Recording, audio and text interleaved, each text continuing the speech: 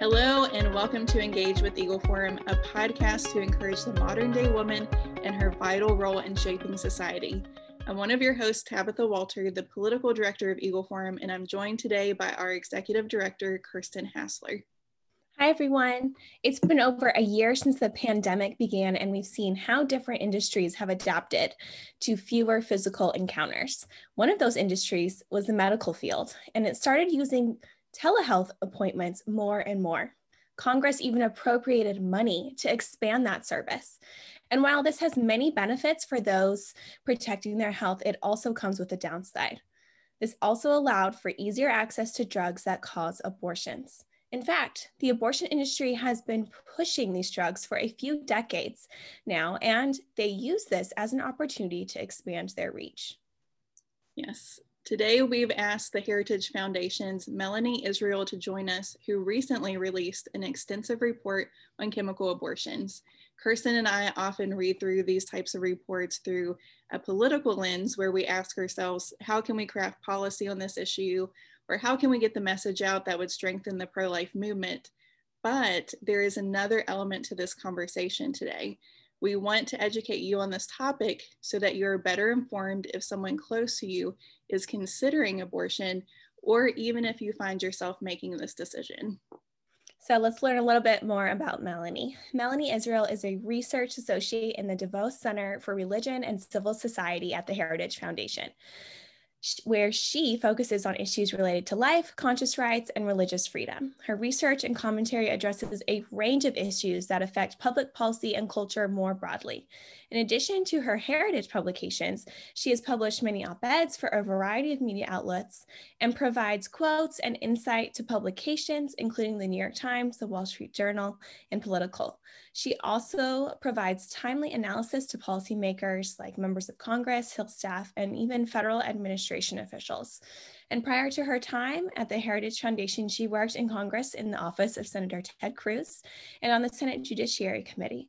She received a bachelor's degree in history from the University of Texas and resides in Maryland with her husband, 2 children, and retired racing greyhound Oliver. Thanks for coming on, Melanie. Thank you so much for having me here today. I appreciate it. Yeah, absolutely.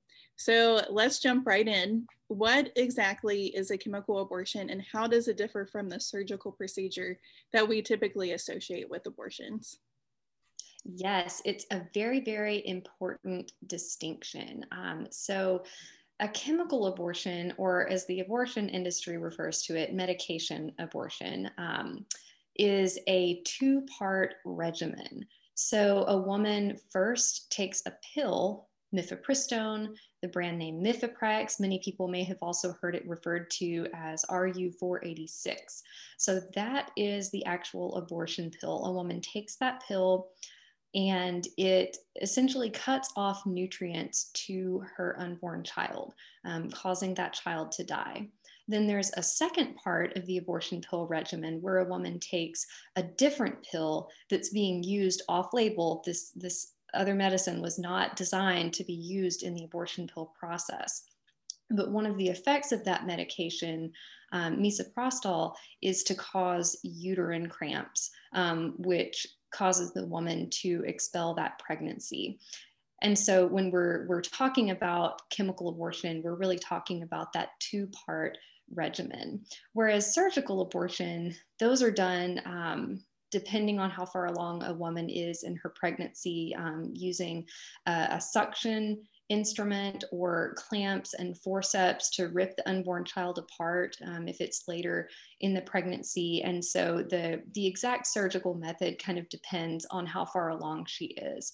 For a chemical abortion, those drugs are meant to be used only through 70 days or 10 weeks gestation. And so these are meant to be first trimester abortions, though of course we are aware that sometimes people take those abortion pills far later in their pregnancies than is recommended. Mm-hmm. And in your report, you wrote extensively on the complicated history of the drugs used to actually induce abortions. Can you talk a little bit about the problems and controversies that resulted from the production of these pills? Yes, yes, it was a long, windy road of development. So, the actual chemical compound for the abortion pill was discovered by some researchers in France back in the early 80s. And they actually were able to get an abortion pill on the market in France in 1988. And so, in response, President Bush's administration actually issued an import alert so that people couldn't bring this abortion drug into the United States. And of course, the abortion industry in the United States was very interested in bringing an abortion pill to the US market. But what they found was that pharmaceutical companies in the United States simply weren't interested in participating in the abortion drug market. They didn't want to be subject to boycotts. It was a hugely controversial issue. And so they were simply not interested. The abortion industry, of course, lobbied very heavily for the French drug maker to do something to try to bring it to market in the United States. But for many years, they were not successful. And it was during President Bill Clinton's administration that they really kicked those efforts into overdrive. I think many people don't realize that one of the very first things that President Clinton did when he took office, among those first days kind of actions, was to instruct the Department of Health and Human Services to prioritize working behind the scenes to bring the abortion pill to the US market. And so they worked behind the scenes with the United States abortion industry, with these international actors, to try to bring all of these parties together. And eventually they were successful. An organization in the United States came together and started working to find a manufacturer to produce these drugs and started the process of getting FDA approval. That took many, many years. They had a very difficult time finding a manufacturer to produce the drug. They actually had to ultimately use a manufacturing facility in China, of all places, which of course is known widely for their coercive and inhumane family planning practices of forced abortions and sterilization. So that really adds just another level of insult, really, to this whole process. But ultimately, the drug was approved for the US market in 2000. And in those approximately 2 decades since the chemical abortion pill has been on the US market, over 3.5 women that we know of have taken these abortion pills. There have been thousands upon thousands of adverse events, 24 deaths reported, and it's really left a horrible legacy. The rate of chemical abortion in the last decade has increased 120%. It makes up roughly 40% of all abortions in the United States annually. And so when people think of abortion, I think everybody's mind goes to surgical abortion. But chemical abortion is really where this new frontier is happening. Mm-hmm. Yeah, that's really sad. And, you know, I think we see this history, this controversial history, all through the abortion industry, even with birth control pills. And so, of course, we're going to see that path with these abortion-inducing drugs. And I think that's important to note. When these drugs are prescribed to you, you should know that history, and you should know the side effects and the problems that come along with that. And we're not always given that information. So that's really good to know. Now that these pills are widely distributed in the United States, how easy is it for someone who is seeking an abortion to be prescribed these pills? It's a great question. So one of the things that FDA did when this drug was approved back in 2000 is they approved it through a restricted process. And so the abortion pill is subject to many more restrictions. It's called a risk evaluation mitigation strategy, or REMS for short. And of the many, many, many drugs that are available to be prescribed in the United States, a very small portion of them are subject to these heightened restrictions. And the abortion pill is one of those drugs. The number fluctuates. I believe the latest number is that there's about 70 drugs right now on the market that are subject to those heightened restrictions.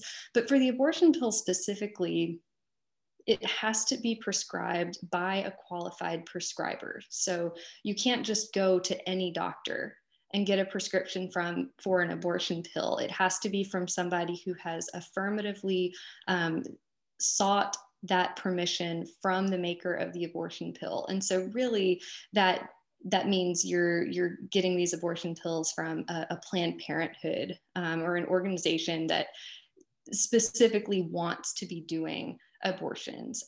Because of course we know most family practice doctors, most OBGYNs, they don't want to do abortions. They don't want to participate in abortions. And so they're not actively seeking to be one of those qualified prescribers. One of the other restrictions is that it can't be dispensed in just any retail pharmacy. You can't get a prescription and then go to Walgreens to pick it up. It has to be dispensed by that qualified prescriber in that clinic setting or hospital setting.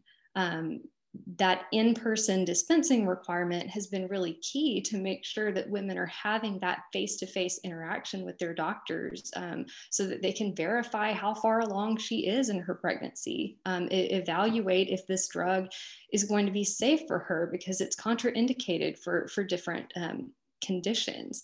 And then one of the other restrictions for this pill was that originally the FDA wanted the maker to compile data of adverse events and deaths.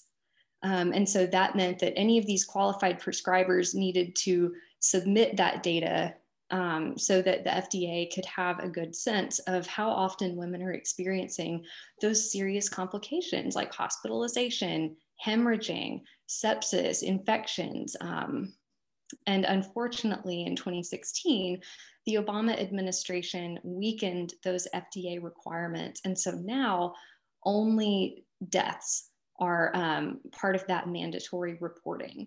And so while people do report on those other serious adverse events, it's not mandatory. And so unfortunately, we do not have the full data, the full scope of how often there are these complications. But what we know from the data that we do receive is that complication rate is roughly 20%, about 4 times higher than the complication rate for surgical abortion. Wow, and I think it's really important to remember too that a woman, when she gets these pills, she takes them at home, right? Right. And unfortunately, the abortion industry really downplays what happens when you take an abortion pill at home. They tell women, you're just going to experience some bleeding and some cramping for a couple days.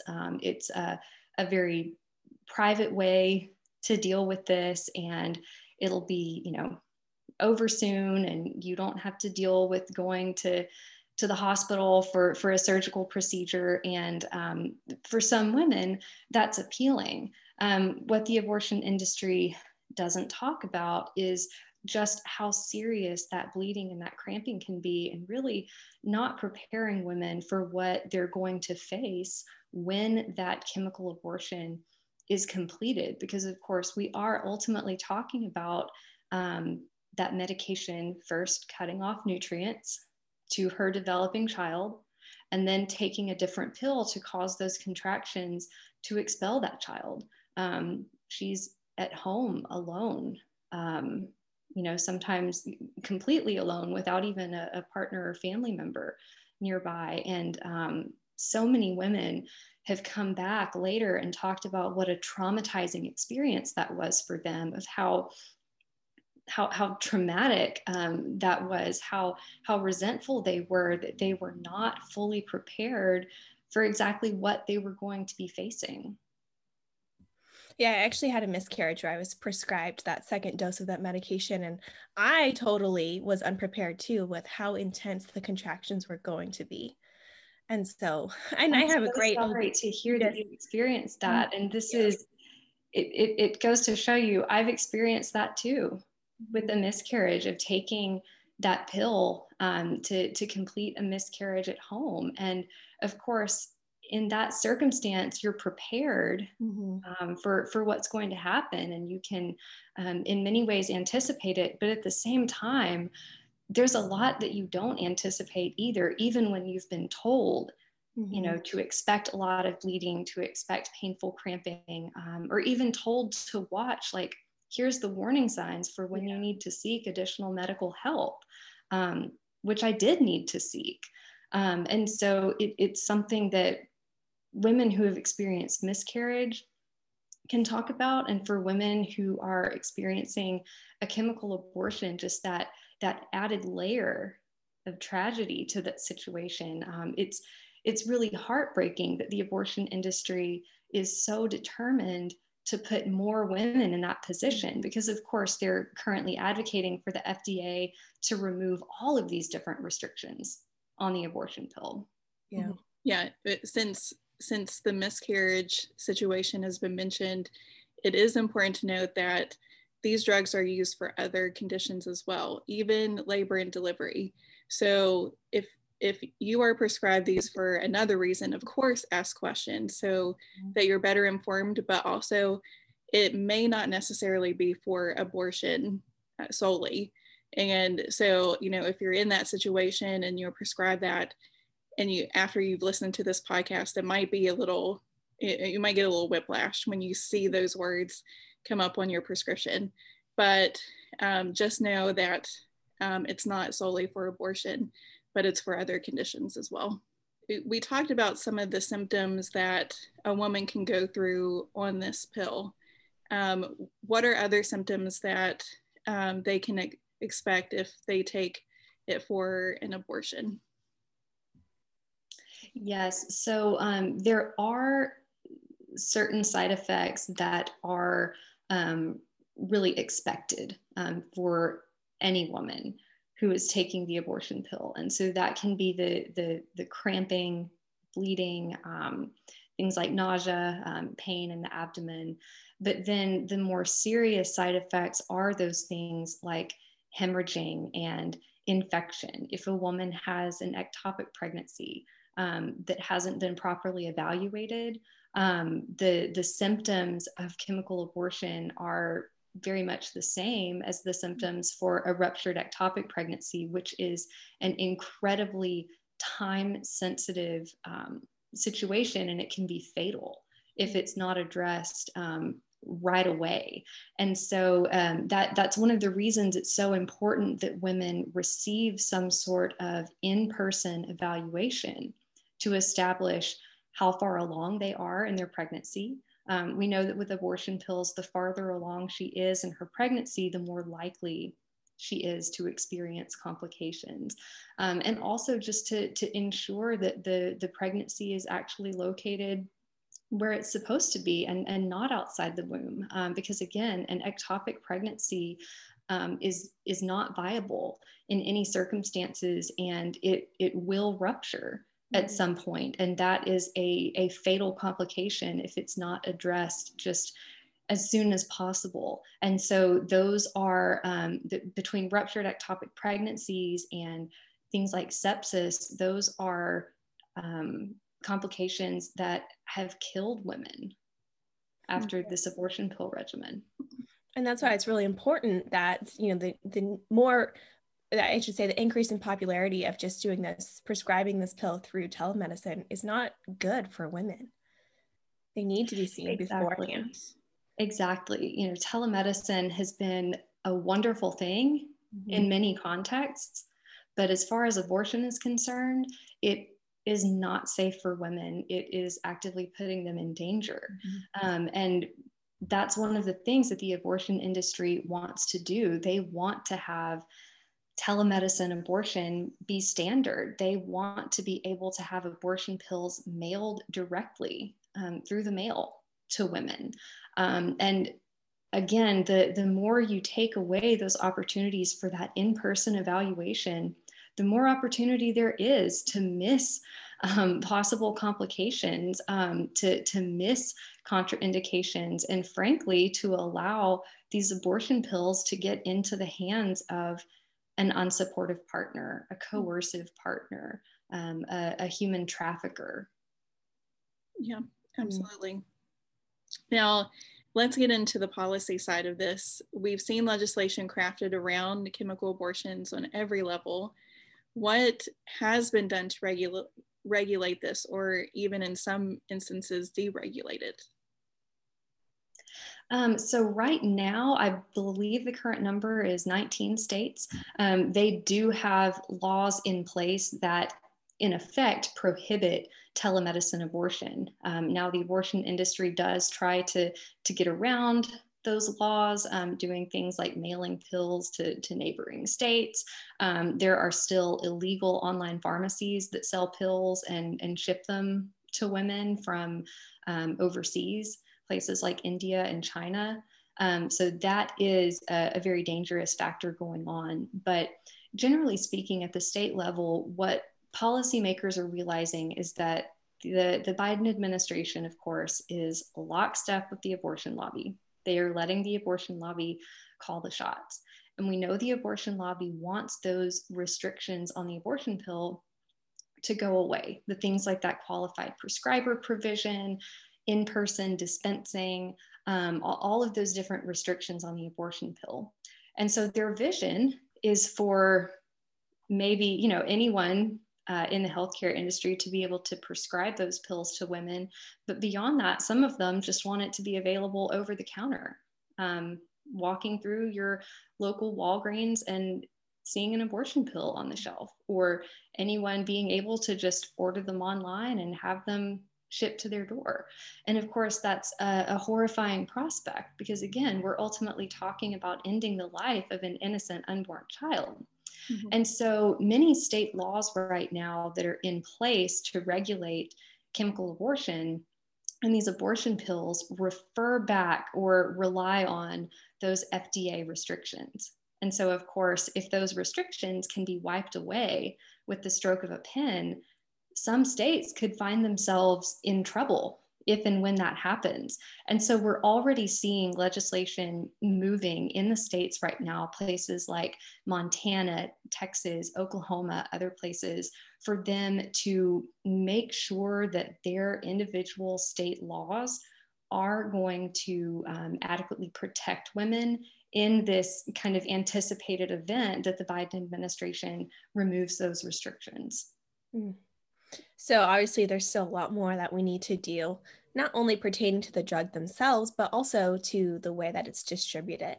So what are some of your suggested solutions, or where do you see laws coming in to help really tighten this up a little bit? One of the things that is so important, particularly now that states are finding that the burden of protecting women from these dangerous drugs is going to fall on them, assuming the Biden FDA falls in line with the abortion industry. And so one of the things that states can do is really make sure that their informed consent provisions are strong, that women are being told the full scope of all of the dangers of these abortion pills, making sure that they're restricting, who can prescribe these pills, making sure that they're not allowing telemedicine abortion or abortion pills by mail, but also making sure that we are adequately tracking the rates of complication for these abortion pills. If you're not adequately tracking these complications, then of course it's easy for the abortion industry to turn around and say, oh, look, these pills are safe. Nothing to see here. There's nothing going on. When of course, if you're not tracking that data in the first place, it's a self-fulfilling cycle. And so states can, absolutely take action like that to be sure that women are fully informed and understand the risks here. But beyond that, they can also make sure that women understand that there is a window of opportunity if they change their minds. And that's where the abortion pill reversal process comes up. Again, that first part of the abortion pill regimen is what cuts off the nutrients to that developing child. And there's a small window of opportunity after a woman has taken that first pill, but not the second, for her to get in touch with one of the many doctors affiliated with the Abortion Pill Rescue Network, and they can get her a prescription for progesterone, which is going to counteract the effects of the abortion pill. And to date, just in the last 10 years, there have been thousands of women who have pursued abortion pill reversal. And there are, so many children who are with us today because they had that option when they changed their mind.